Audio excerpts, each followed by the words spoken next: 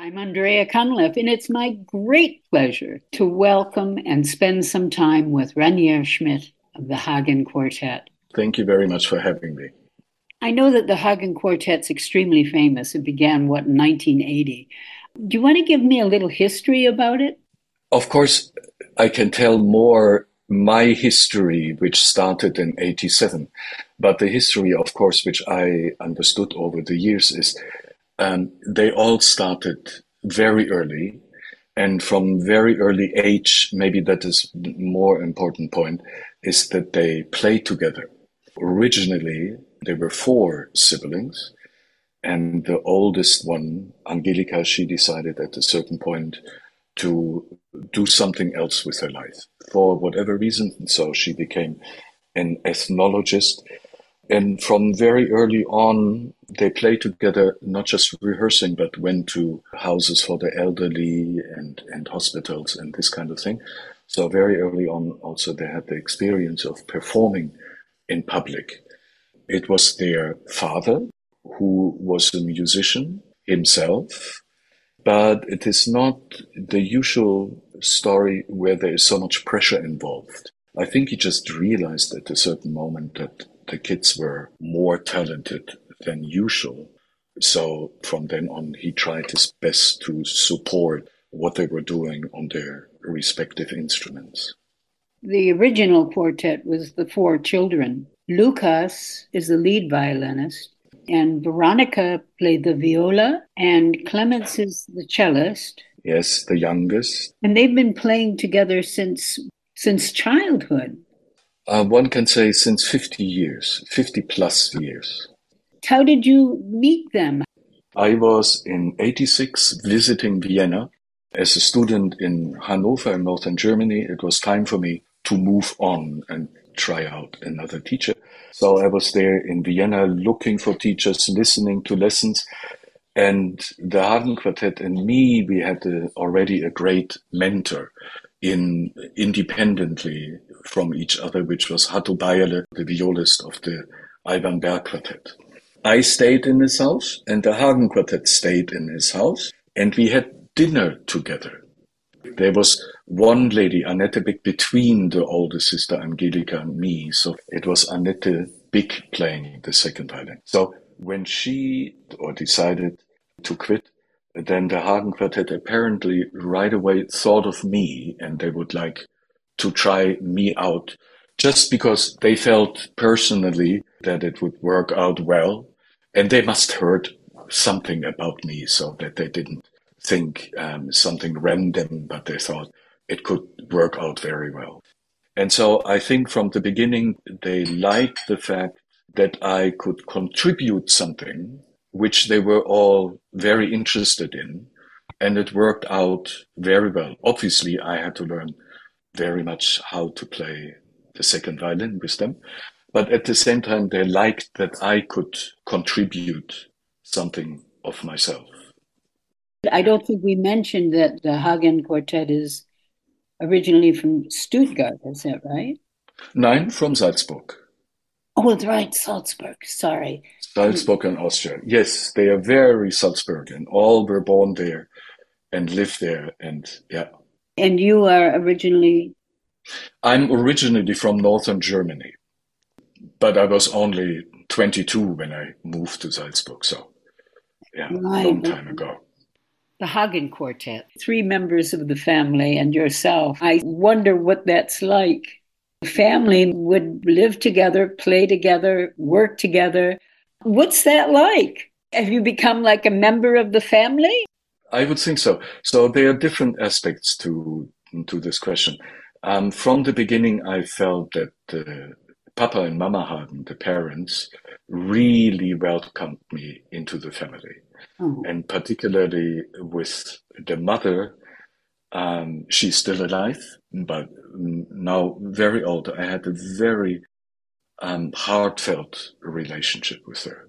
I think she instinctively felt that it must be not the easiest task to play with three siblings, because of course they are bond together differently than when you come from outside. But On the other hand, I must say they never let me feel that. And you see, when I go to rehearsal tomorrow, I don't necessarily think at all about that they are two brothers and a sister. And also they are very different from each other. So we are just four members of the same quartet who will try tomorrow in the concerts to make the best out of what we can. The family is not a big factor in our daily life at all. As in any organized group or quartet, whatever, personalities do have an influence on how the music is interpreted, how you all play together. Is Yes. there something maybe magical or exceptional in the group that you're with? If it is magical, I feel it is not up to me to say that. That is almost maybe only possible for an outsider to see if there's something like that. What I can see is that over the years has become probably even stronger, that we all have our own part to give in rehearsal time. So over the years, it has kind of crystallized that each one of us has maybe a little bit different priorities, what we want to hear in the end. So what we would bring into the process. And if there is something magical, but I would first say important is that we would respect each other. This word respect cannot be overrated, I think, for any quartet, but particularly if you are playing so many years with each other, many years. You play a Germanic repertoire. I wasn't aware of that. But when I see what we bring on the tour, I can see it is a lot of Viennese classic. But we don't think about it in a way that we feel we prefer to play this music necessarily. We love as much to play Ravel or Bartók than we love to play Haydn, Mozart, Beethoven. But in the end, there are quite a few very, very, very good Haydn quartets and quite a few very good Beethoven quartets, and of course, quite a few wonderful Mozart quartets.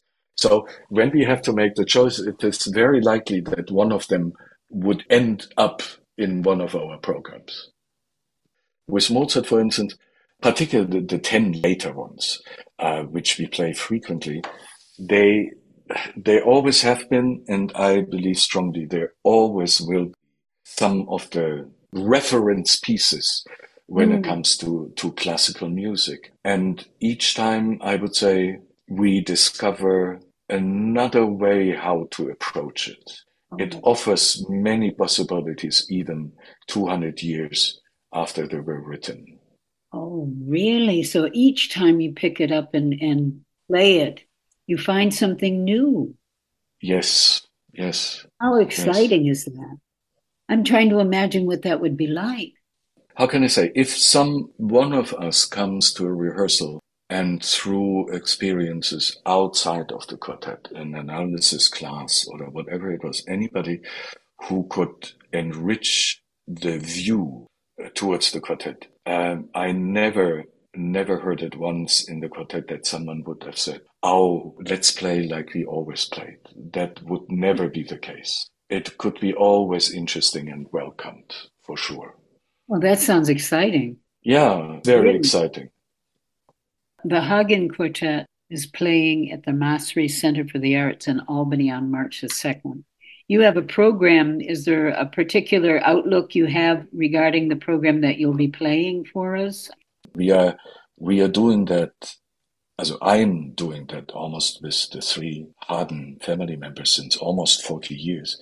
And the others have been playing even longer. We like to do now, and we can afford to do, what is really closest to our heart. And that definitely I can say that every one of the pieces we're going to perform is an incredible masterpiece, which you can spend 3 lives on doing. That, I would say, is the outlook for us, that we chose pieces which are very important to us. I thank you so very, very much. Thank you very much. This has been Andrea Cunliffe speaking with Rainer Schmidt. of the Hagen Quartet.